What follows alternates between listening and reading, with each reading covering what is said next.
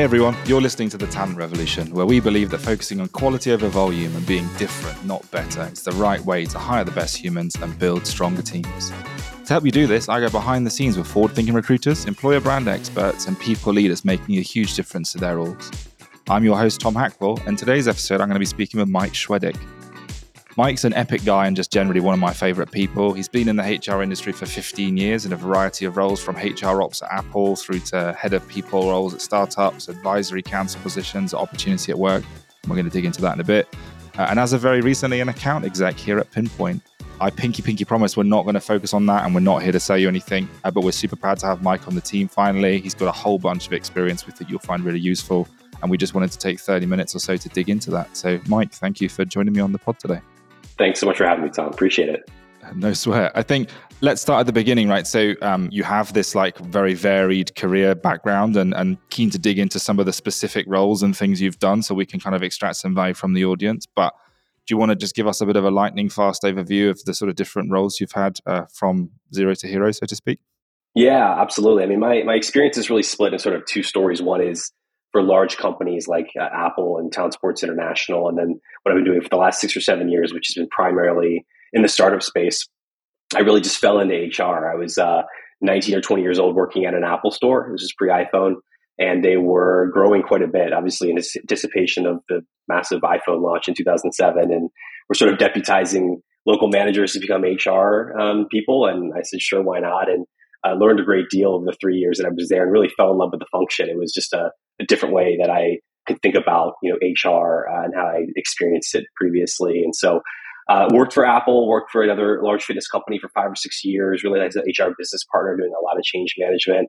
This was, a company in a different direction than Apple at the time that was really sort of getting squeezed out by the rise of boutique fitness that was starting, right? The SoulCycles and so on. And then these low cost providers, Planet Fitness, that were just truly disrupting the industry. And so that was a really good learning experience, but obviously quite difficult when, the publicly traded companies kind of going through those transitions.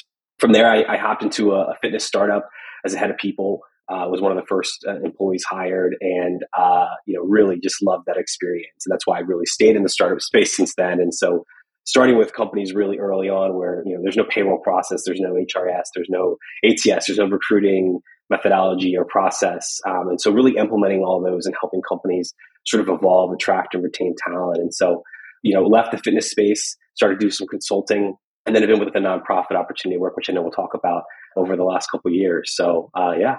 Awesome. Yeah. And so picking that apart a little bit, I think, we've spoken about your time at Apple a fair bit, and you've just said it there, right? It kind of gave you a new perspective on what that HR sort of people function could be and what that looks like. And you talk about learning a lot from there. I think, what did that sort of open your eyes to? What did you kind of pick apart from Apple that you think you might not have got somewhere else? Yeah, being, early on in just any sort of professional environment, I'd worked in retail in high school, of course, right? Part-time as I was in school, and continued that into my early 20s, and was used to, of course, the seasonality and temporary nature, but also just the high turnover that previous companies would sort of expect. And Apple was a little bit different. Granted, they're, had a huge advantage, especially as the iPhone launched, and have their financial situations quite different than a lot of companies. But, they really viewed that even if they were having employees that were seasonal or temporary, they wanted to retain them, even if they were coming back every single year. And if they had someone that was working 10 hours a week, they wanted to invest in that person. And so they cared deeply about that. And so it's not really what I experienced, right? Before, HR was a very minimalist, right? Like compliance, of course, right? And just sort of checking the boxes, but just expecting there's just going to be a high amount of turnover. And, Apple viewed that differently in terms of just how they wanted to attract, but also their onboarding, and that, everybody at that time in the Apple store, and, this was a small store, considered a small store, but it was 125 employees, right? Which is bigger than a lot of startups. Everyone had an employment development plan, right? So everyone was synced into that. They had NPS for anybody that was working 5 hours a week and above. And so it just really just changed my perspective on that and reinforced the value of work and the dignity that comes along with that. And that's something that's always really stuck with me. That's awesome. And I like the word dignity used there, right? That makes a lot of sense in this context. I think often forgotten in the context of sort of people ops and looking after folks in a professional environment. I think you also talked about the sort of, I don't know how to frame it. Like Apple obviously have a sort of different deck of playing cards to most orgs, right? In terms of the sort of underlying profit machine that they've got through the iPhone and other lines of business. As you then sort of moved on to the fitness industry, both the big co and the startup and such sort of subsequent opportunities, how like applicable was the learnings that you took from Apple, and how easy was it to kind of transition that experience into best practice elsewhere? Yeah, it definitely stuck with me. How easily it was applied was definitely different based on the experiences, right? So coming into the larger fitness company I worked for about 5 or 6 years, they were established. They'd been around for 40 years at that point, and that sort of turnover that we talked about, they were certainly used to that and comfortable with that to a certain extent. And so that, I took that as a point of like trying to really change the way that we thought about that at a regional level and then company wide, as really difficult, right, as that was, sometimes successful, sometimes not, and really tried to apply that as I could. The beauty of going to a startup, and then that's really why I think why I've stuck in that place, is being, first head of HR, whether coming in as a full timer or consulting, until they're ready to bring on a full time head of HR, is you get to really have that influence from the start. You get to bake that in terms of hiring practices, in terms of onboarding. And, the things that Apple was doing is, when you think about the investment in employees and onboarding, obviously there's a cost to labor, and there's a cost to, when you're pooling managers to do that versus sales or doing back of house or whatever it might be. But it wasn't as if they were using like expensive software or tools to get that done. It was just a matter of intention and focus and time. And so I really tried to iterate that into a large company that was struggling financially at the time, and then, startups that are bootstrapped and trying to sort of, work it out as they get funding. No, sure. That's all. And I think, like, as you say, that it doesn't need the world's best tools or the most expensive investments in things. It's more of like a cultural and perspective shift, right? And sort of ingraining that into the way that you operate across the board. And I think really keen to dig into some of the experience you've had helping other sort of smaller businesses do that. And we're going to get there in a minute. Want to dig into opportunity at work though, because that's where we met. And I think the work that they're doing is awesome. Can you kind of give us a bit of background on what Opportunity at Work is and what's come out of that? Yeah, for sure. Opportunity at Work is a nonprofit with a mission to essentially increase career opportunities for the more than 70 million adults in the United States who actually don't have a 4-year degree, but are what we call skilled through alternative routes. So we use this phrase STARS, STAR, skilled through alternative routes. And basically, employers may not realize that these bachelor degree screens put 60% of US workers on the outside looking in. In fact, the majority of new jobs created actually require a bachelor degree, but 60% of the US workers don't have one. And so Opportunity Work, we've done research on the 70 million stars and found that they actually have the skills to do a lot of the jobs, but are overlooked when companies arbitrarily require a 4-year degree. And, this is really damaging for a number of reasons. When you require a bachelor degree, you screen out nearly 70% of Black workers, 80% of Hispanic workers, and almost 75% of rural workers. And so, college can't be the only path to success in America, but right now, a 4-year college degree represents the most direct route to securing middle and high wage work. And unfortunately, employers have turned college from, this bridge to opportunity to a drawbridge that gets pulled up basically if someone hasn't gotten through. And so, college is a clear pathway to upward mobility, and it should be. However, it should only be the pathway. And so Opportunity Work really aims to change these hiring practices and shed a light on these 70 million stars. No, that's awesome. And yeah, I think that when I read that report, because you guys produce a great report quite frequently, right? And with a whole bunch of data in it, which I really encourage people to take a look at, and we'll put in the notes for the pod.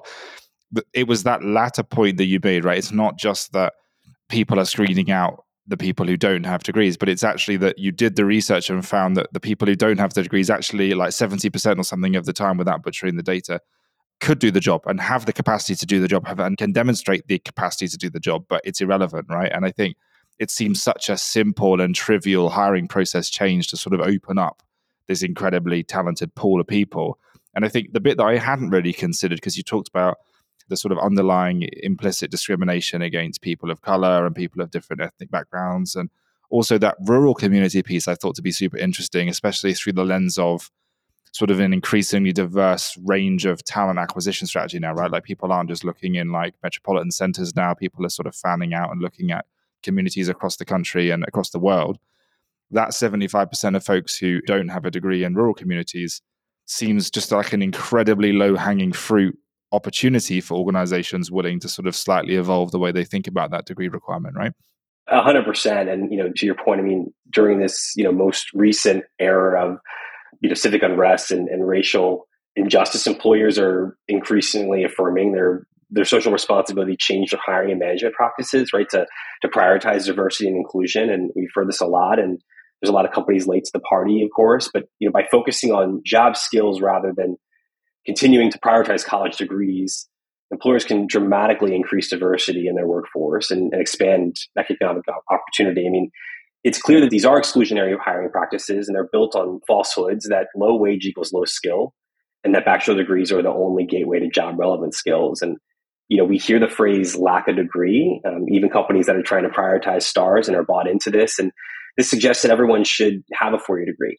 And too many people blame stars for not getting a degree, assuming that they're maybe lazy or not smart enough, rather than recognizing the financial or family reasons that, or access, right, that led them to follow the alternative routes. And so, companies have overlooked so much skilled talent and built these pointless barriers, while opportunity gaps have really become chasms.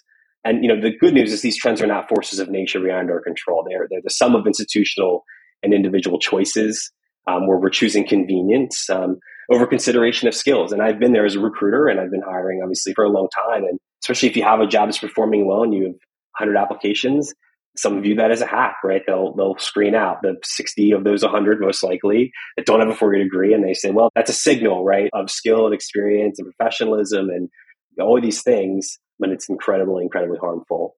Yeah, I think it's just a super interesting area. And I think there's like a bunch of conflating factors here, right? So like we've had on the podcast previously people like Markelos and Omer from Brick and Vervo respectively, who talk a lot about assessments and the value of sort of shifting away from the traditional resume and killer questions and moving to like a skills-based assessment criteria for taking job applications, because it's the way the world should look right now. And actually resume and job performance have very little correlation.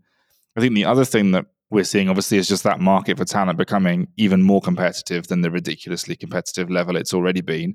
And I think organizations, I hope to a point, are sort of forced to look past some of these like very face value level metrics and actually start digging deeper, because whilst it is easy to screen out those without a 4-year degree, the 60% of people that you're doing are the 60% of people that are also being screened out by everybody else. And they're the actual competitive advantage, I think, if you can look at that through a different lens. I don't have a 4-year degree, which is one of the reasons that stars really, obviously my circumstances are, I'm very fortunate. But the point is that like, yeah, it isn't a catch-all statement about work ethic or intelligence or any of those things. And I think it saddens me that people don't realize that. But the thing that I don't really understand is like, what are you seeing in terms of pushback here, right? Like you've got the data, you're talking to these organizations, the message is quite clear. How can anybody legitimately kind of push back on this? What are you hearing when you're speaking to organizations and trying to educate them up to this stuff? I'd say the good news is when you talk to hiring managers and company leaders, and especially recruiters, especially the ones that are actually doing this, and it clicks right away. For really the most people, they really get it, and they realize like how harmful it is and how they're limiting themselves, and they think about how they're struggling to have a diverse and representative pipeline, and that they're just limiting themselves so much. And they realize, a lot of times I hear them say like, I've just always done that, or I've never questioned that. That just sort of made sense. And so the good news is it is really sort of like a light bulb moment, and it makes a lot of sense. For those, and this is usually individuals sort of outside the recruiting and hiring process, that are looking at the business sort of like 10,000 feet, would just say, hey, I want the best, and that's just like a signal to me that this person has completed this. They might say words like tenacity, like they finished it. It shows that they can complete something A to Z, and it's just this sort of like built-in bias that's not really based on anything. And again, this is not to disparage 4-year degrees. Like I said, it is and should be a direct way to middle and upper wage jobs, and really important. This is not an anti-degree thing at all, but it's really not based off anything. And that's where the data, we talk about gateway jobs of, this person is a customer service rep. They've been doing it for 2 years. Maybe they make $10 an hour. And based on these skills, they can actually do these jobs that pay $50,000 a year. And here's why. And they've been working at this pharmacy for 3 years. And so if you're talking about sort of stick-to-itiveness or tenacity or whatever it might be. So it's your point around the annual State of the Stars reports that Opportunity Work puts out. And that information can be really helpful for those conversations. And so, like, what is the organization's ultimate goal? Obviously, like, educate and increase awareness and things like that, right? And the data that comes out of the organization is epic. But, like, how are you sort of measuring the performance of Opportunity at Work as an entity? Yeah, absolutely. I mean, well, basically, they are looking at a couple of things. One is they are launching in regions. As they're looking at how they can support stars in ecosystems, right? So, and they've done this in Washington, D.C., Los Angeles, and then San Francisco Bay Area, and I'm sure another more on the way. And they'll look at everything from where's there a large star population? Where are there gateway jobs, right? That could be maybe an entry level IT role, for example, that they could transition to, where there's maybe an industry that they're sitting there every year and they have 5,000 of these software positions or IT admin positions open, and they just sit open, open, and open. And then you've got the stars population that with the certification can do it. They try to match those up in those ecosystems. They'll look at everything from challenges, right? So we have a large star population in one part of town. This is a very specific example. And we have this one huge company that's hiring, and we would look at infrastructure issues like transportation. And so we'll look at regional partnerships, the mayor's office, things like that. They also have an online marketplace, which is called Stellar Works. And this is essentially a faster way for employers to find stars for career pathway tech roles. And so it's not an applicant tracking system. It's essentially like an additional layer where they have a database of stars that are looking for positions. It's a skills-based platform. At the same time, there is it's a three-way platform. So you have stars, you have training providers, and then you have companies that are willing to hire. So if John's computer company says we're going to hire 500 stars for these entry-level tech roles in San Francisco, the stars are on the platform, and then there are training providers that will provide that basic certification that they need, that the company needs. This is Signal to get them into those positions. So that's one way that they are really trying to make an impact. Sure. And so just sort of building on that, for those people listening going, hadn't heard of stars as a sort of vernacular or terminology before, didn't know much about Opportunity at Work, eyes are a bit more open now. Obviously, go read the report because the data is super engaging and it's really easy to digest. But like, what's your advice to organizations that want to do something about it, right? I'm assuming it's not just as simple as removing the yes, no killer question of whether you have a 4-year degree. You talked about like finding stars and getting into that ecosystem and other things. Like, what can organizations do to sort of help with this problem? Yeah, I mean, employers, as you said, this is something that's definitely manageable. Employers can make deliberate choices to reverse this decline, essentially, in economic mobility for stars and ultimately strengthen their talent pipelines. One thing is really being intentional with job descriptions and being clear on what you're looking for. And so, when you say you want 15 years of X experience, what are you actually trying to solve for, right? Because what are the skills? What are the things they need to be doing? And really be clear and intentional with your job descriptions. And that's is obviously a task for recruiters. And I know they're managing a lot of recs, but it's something I've tried to do. And what I've had recruiting teams to have them do is really to figure out exactly what you're trying to solve for. And you talked about skills-based hiring, right? It's really understanding what are you trying to solve for when you're hiring somebody. But similar to how you'd have self-identified information with your team in terms of ethnicity and sexual orientation, you would want to know star status, right? So start with your existing stars in your company and look at what their potential paths are. What are the maybe middle wage positions that you could open and prioritize? Identify roles where stars can be hired. So again, in the report, we talk about gateway jobs, not only the jobs that these rising stars can go into, but also what positions they currently have. And so you can think about screening them in. And then proactively recruit stars. So, companies choose which campuses to recruit from, right? And so companies can purposely find the workers skilled through alternative routes. When you realize we need these 3 core skills, and you think about, and when you can use the report for this type of help, but a cashier, that's been doing this, or someone that is, at a retail store, whatever it might be, you can go out and you identify those individuals proactively, and your pipeline will benefit, and ultimately your hires will benefit. Sure. Look, I mean, there's loads of takeaways there. And again, I cannot implore people enough to just go read the output from Opportunity at Work and the STARS report because it's fascinating. Before we move on to sort of more generic kind of HR and people best practice, I think would love to just touch on one more element of diversity and inclusion kind of more broadly, which is just this notion of like bias and unconscious bias, right? And I can see an environment in which an organization has a senior leader, a people leader, someone sort of very intimately involved in the recruitment process make a call about this at the macro level and go, we're going to change our policy and not screen out based on 4-year degrees, and we're going to change the way we think about job descriptions and sourcing. But recruitment's a team sport, right?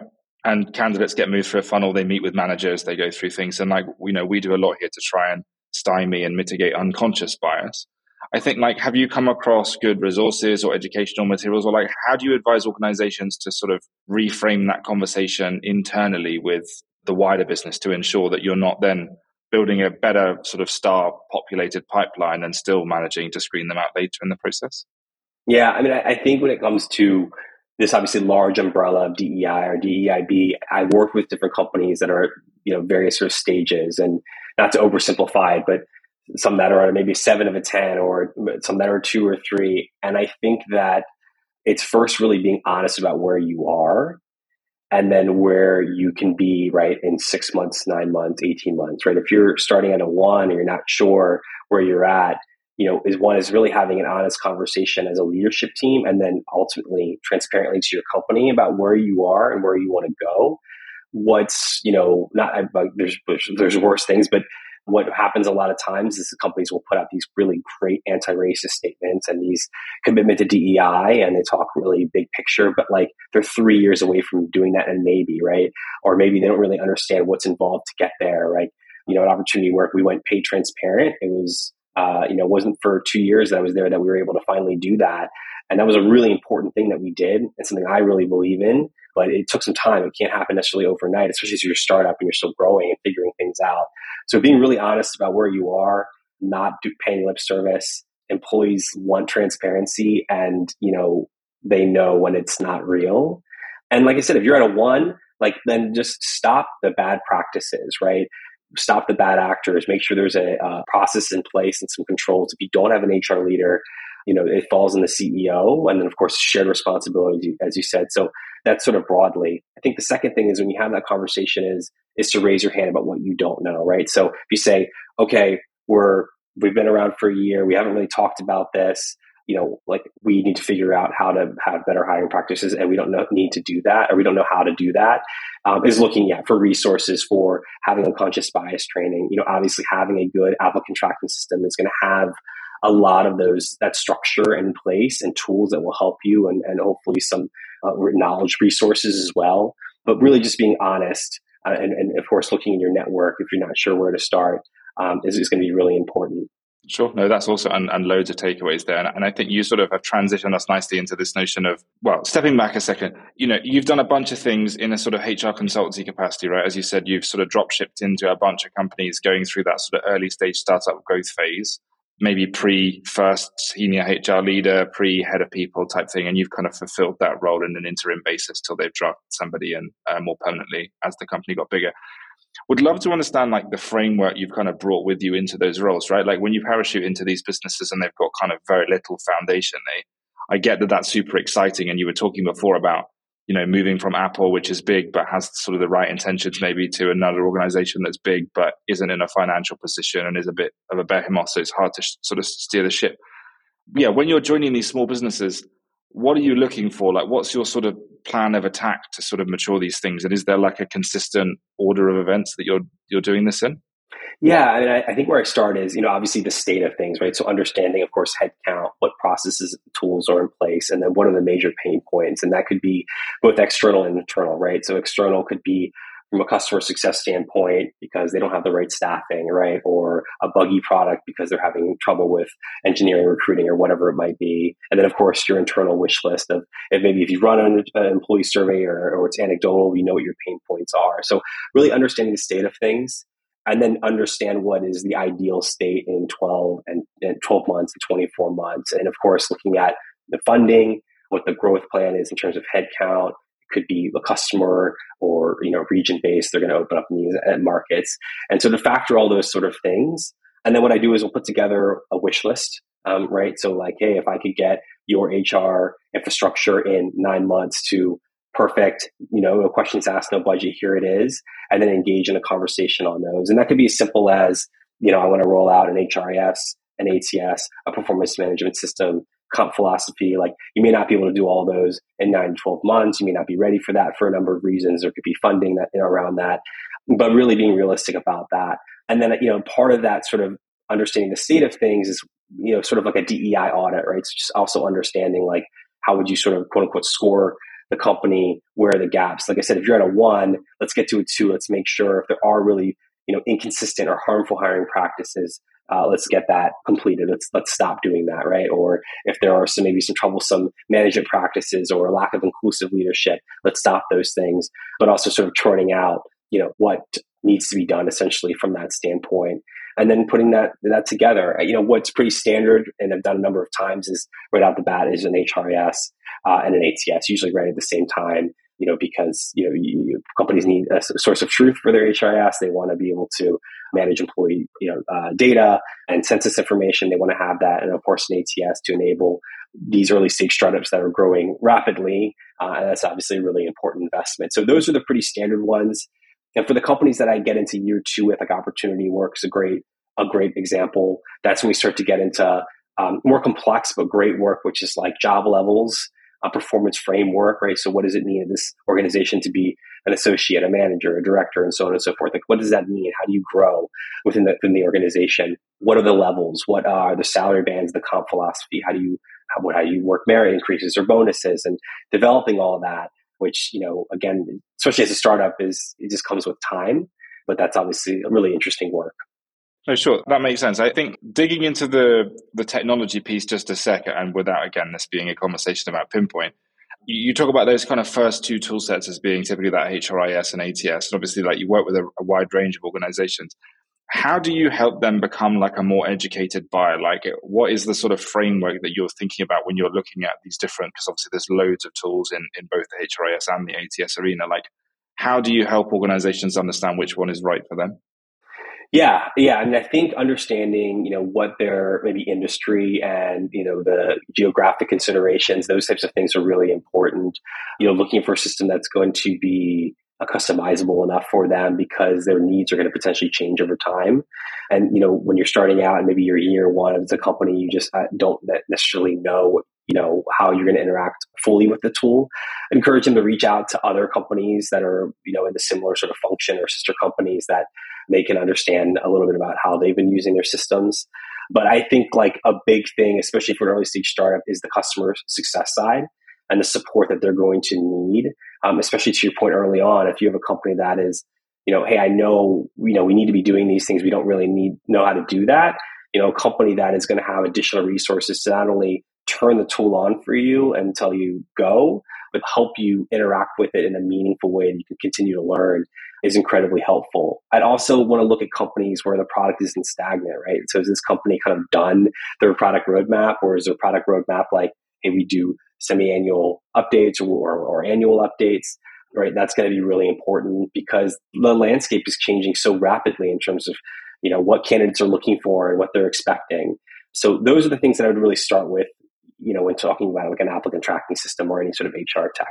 Sure. No, look, that all makes sense. And I think like a relatively natural point to wrap up, I think like, how do you say loads of things? And I think want to sort of circle back really to 2 points. One was, as you're sort of parachuted interim of HR, the thing you were doing really is understanding what the company's goals and growth trajectory was and trying to kind of make people in HR like a supportive strategic function rather than just this like reactive people engine, which I thought was great and often underappreciated. I think there's some obvious advice on how to think and frame software purchasing decisions, really bearing in mind like the rate of change within your own business and the need for the tool to be able to adapt to accommodate that.